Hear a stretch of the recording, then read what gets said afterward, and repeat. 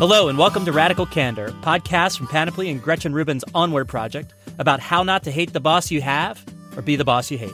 I'm Russ Laraway, co-founder at Candor Inc.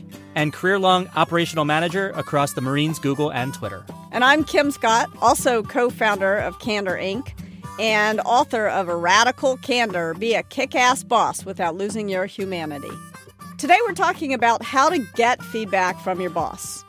In a bunch of the previous episodes, we've been gearing our advice at bosses. Today, we want to gear our advice at their direct reports. Toward their team members. Yes, toward people, toward anybody who has a boss. This one's for the people. The people. Yeah. There's a lot of people out there who have a boss. Pretty much everybody. So in today's episode, we are going to talk about why it's important to get feedback from your boss. We'll answer a listener question about what to do when you aren't getting enough feedback. And we'll wrap up, as always, with the Candor checklist, where we'll share some practical tips for asking for feedback. So, Kim, shall we get started? Yes, let's jump right in. Here's what we believe. We believe that getting feedback is critical to your success in your job and in your career. Just in case you don't agree with us yet, just in case you have some radical candor on Radical Candor, let's think about what happens when your boss doesn't give you feedback. You know, think about a new relationship with a boss, right? It starts off and you're thinking, wow, this boss is really pleasant to work with. They're not up in my business. Right. It's like, this is great. And then time goes on and then you start to realize that you do get a little feedback, but it's this sort of vague, like, good job, you're doing great. Yeah. I mean, the only thing they're missing are pom-poms, right? Right. Yeah. And not super helpful, right? No. And then maybe you start to get the feeling that you've done some things wrong. I mean, most of us, maybe we're self-aware enough to know we're just not perfect, right? Yeah. But we're not hearing about that stuff. And so we start to wonder what's going on. And suddenly months transpire and you don't know exactly where you stand. And you realize you haven't really been given the greatest opportunity to learn and grow as a result of this pattern of not really getting much feedback. Eventually, second to worst case, you stall. In the worst case, you might get fired. I don't know. It may be worse to get stalled, actually. Both are bad. Nothing's good about feeling like a dead man walking or a dead woman walking. Either one. Yeah.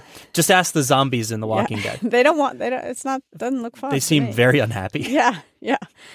Yeah, I have a story about this where I needed to ask for feedback and took me a little longer to do it than it should have. It takes place at Google going back a few years. And I was sort of in transition from senior manager to director, senior director. And I started to get this sense around me that the very senior people, the vice presidents that I'd worked with around Google, they were kind of tuning me out a little bit. And I wasn't sure about it. I wasn't getting any feedback on it, but I could just see that they sometimes just seemed to be more responsive to my peers in certain cases. You were starting to feel like a dead man walking. Yeah, I was starting to feel a little bit like a dead man walking. I wasn't really sure what was going on, and it took me a long time to ask. Why didn't you ask right away? Because you're pretty confident. You can take it. Yeah. It wasn't so much a fear of what I would hear as much as belief that it was sort of my job to sort it out. To figure it out on your own, yeah. Common to feel that way. Yeah, I don't think it was crazy, but it was definitely wrong, right? And so I finally realized that I just wasn't going to figure this out on my own. And so I went to my boss, who was actually relatively new. It was when I transitioned from you to Margot. Mm-hmm. And a woman Margot's great. Margot's, by the way. She's outstanding. Fantastic leader. She is. And I went to Margot Georgiadis and I said, Margot, I've got this problem. And I laid out that problem that I described where I just sort of felt like senior folks were kind of tuning me out a little bit.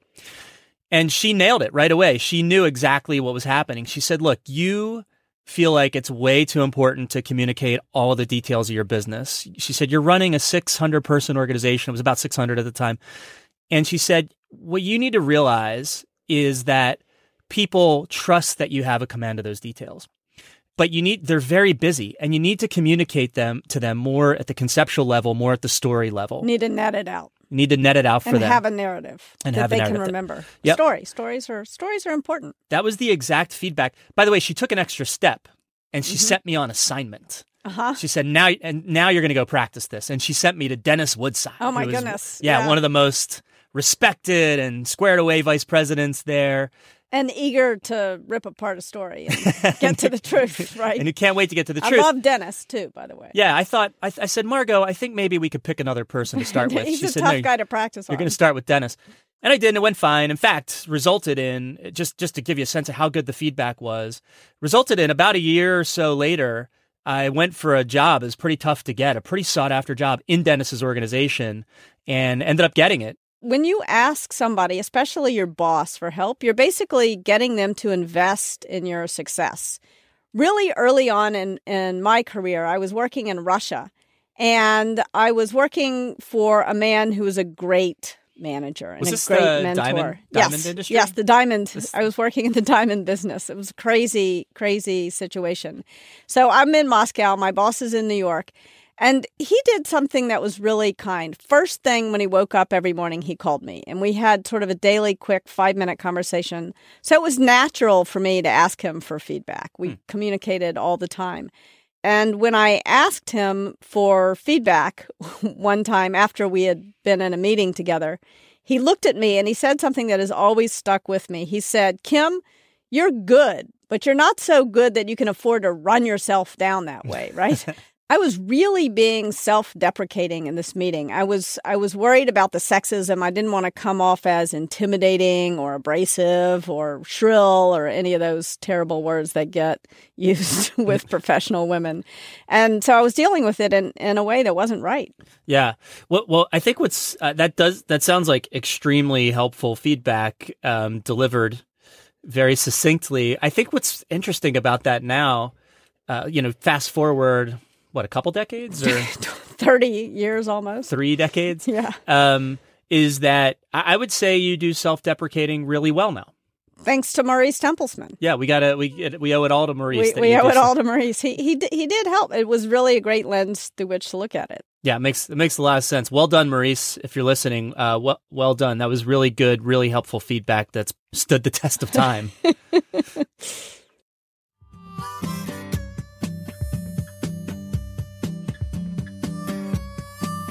So it's hard. It's often really hard to ask for feedback. Yeah. In fact, we got a question. This came in from a listener. We'll call her Deborah.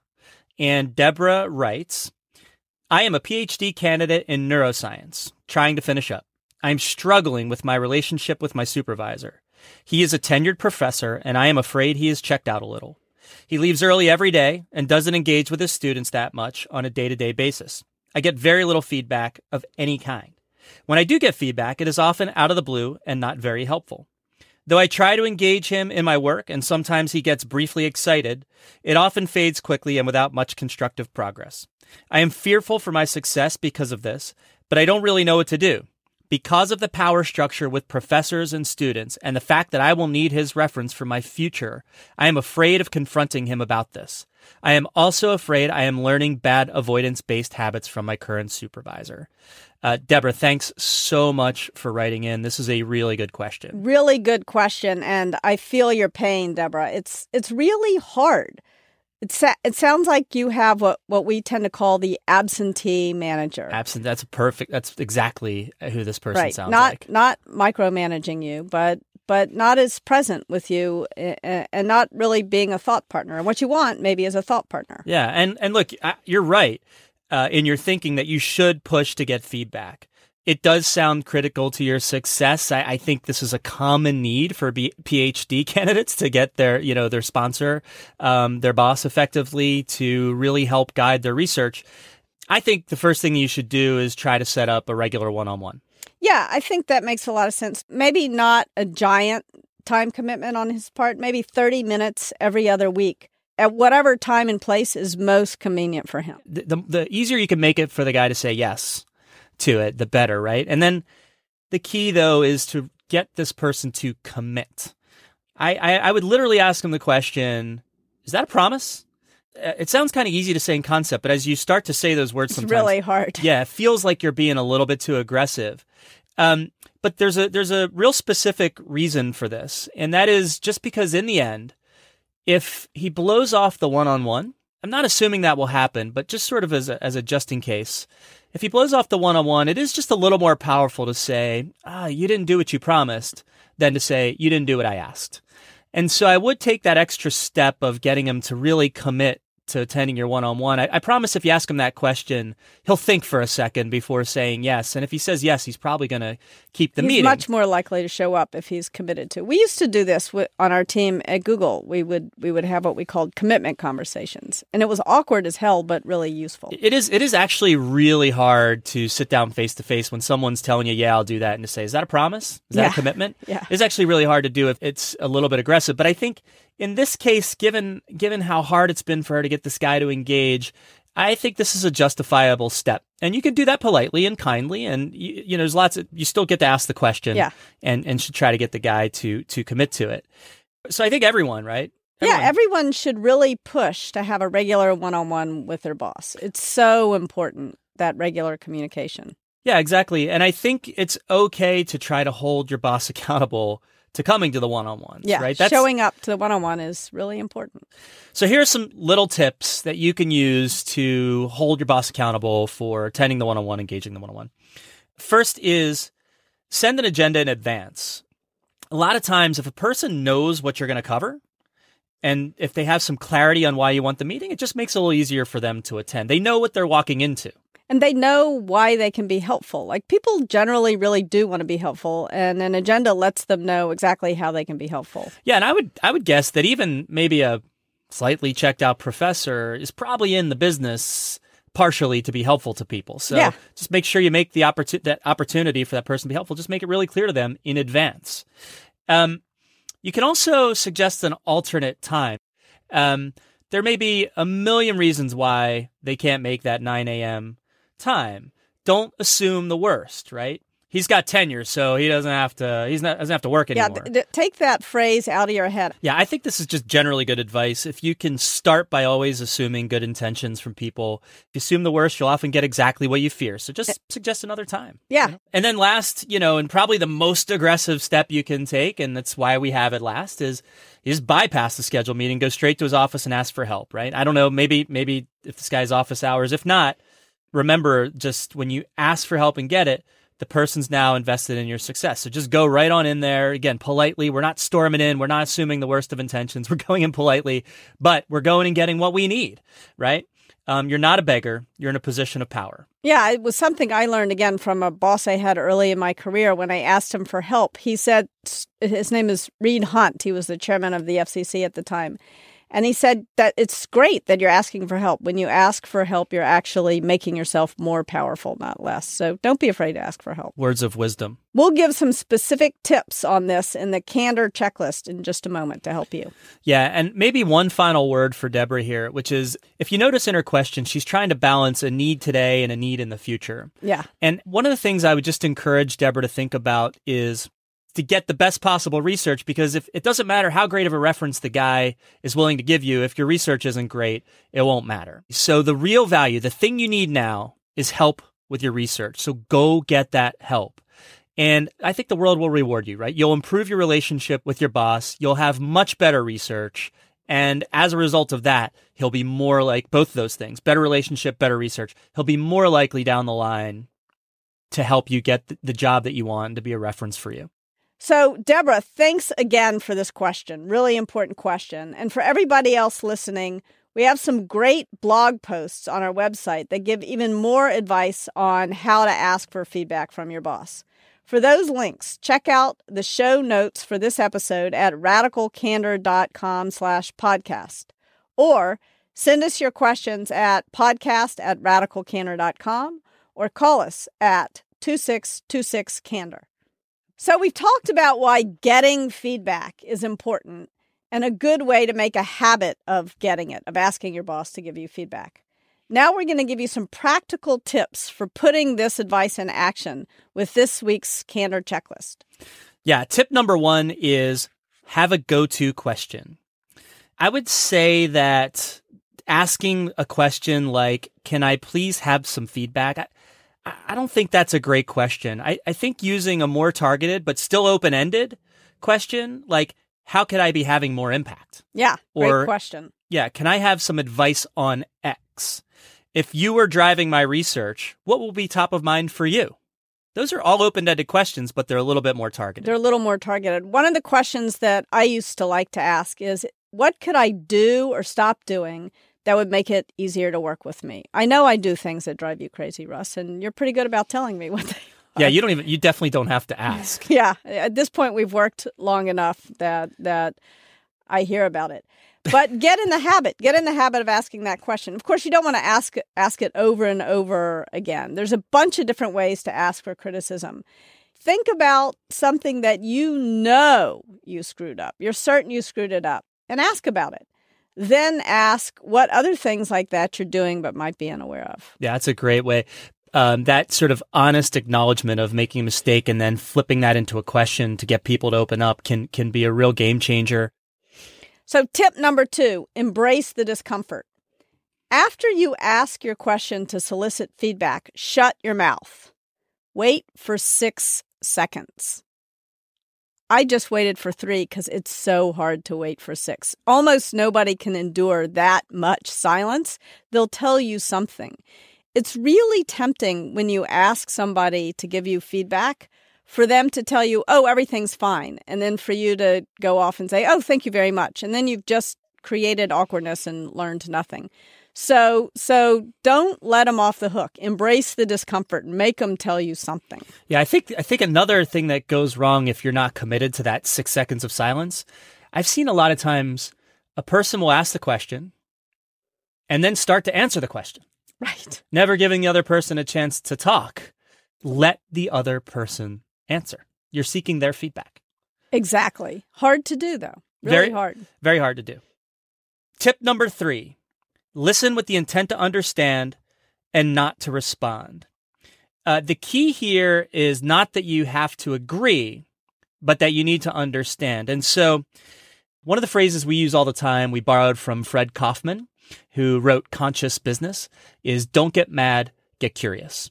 That's sort of the mental model you need to have in your head, I think, when you're asking for feedback, because you're inviting potentially something that might be hard to hear. And so this idea of listen with the intent to understand and not respond really means checking for understanding, which might sound something like this.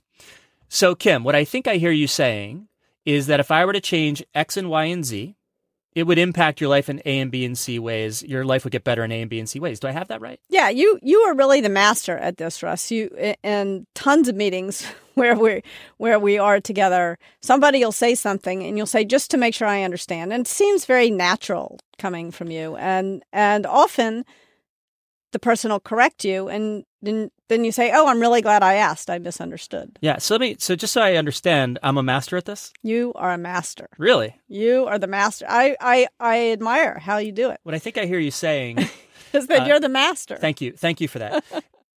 And last but not least, tip number 4, reward the candor.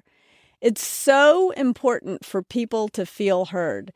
When you have asked somebody to tell you something, you've embraced the discomfort, and now you've done a good job not getting defensive. But that's not enough. You need to actually reward the candor if you want more of it. So if somebody tells you you stink, go buy a stick of deodorant, right? Reward the candor. Put it on your desk. Yeah, put it on. Let them know that you're using it. Ask them, is it good? Is this, is it better? Hopefully that's not the feedback you're getting. Although a lot of people do stink, it turns out, in this world. Okay.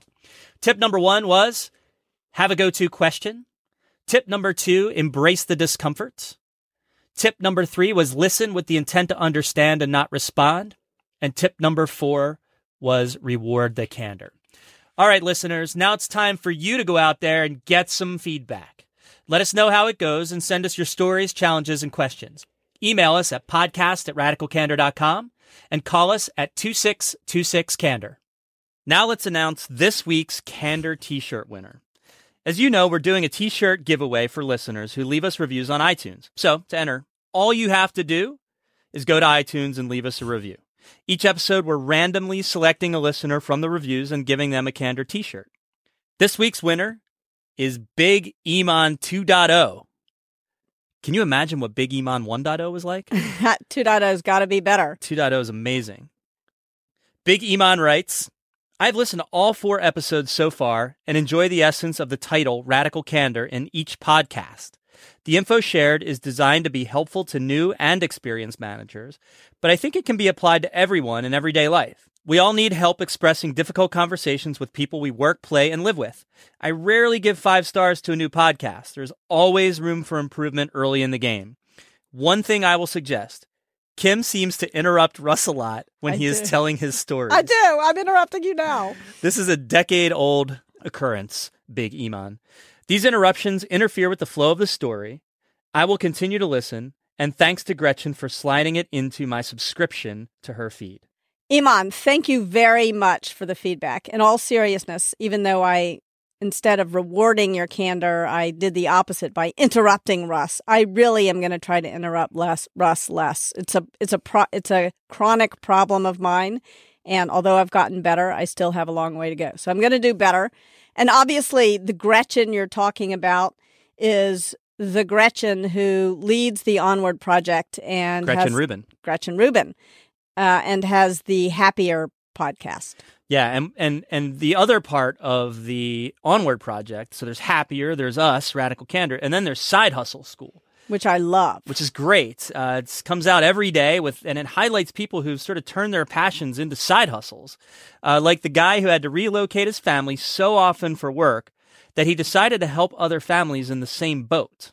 So we know a lot of people who could use his services for sure. Absolutely. It's such great stories.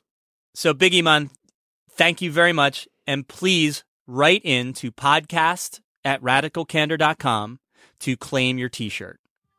And that's it for this episode of A Radical Candor. Our producer is Kristen Meinzer. Thanks also to Laura Mayer and Andy Bowers at Panoply. Our theme song is written and performed by my good friend Cliff Goldmacher. So good. Such a good guy. The Radical Candor book is available for pre-order at Amazon, Barnes & Noble, Book Passage, and your local bookstore. And if you like the show, please be sure to tell a friend and subscribe to us in iTunes, Stitcher, or your favorite podcast app. I'm Kim Scott. And I'm Russ Laraway. We'll talk to you next week. Thanks for listening.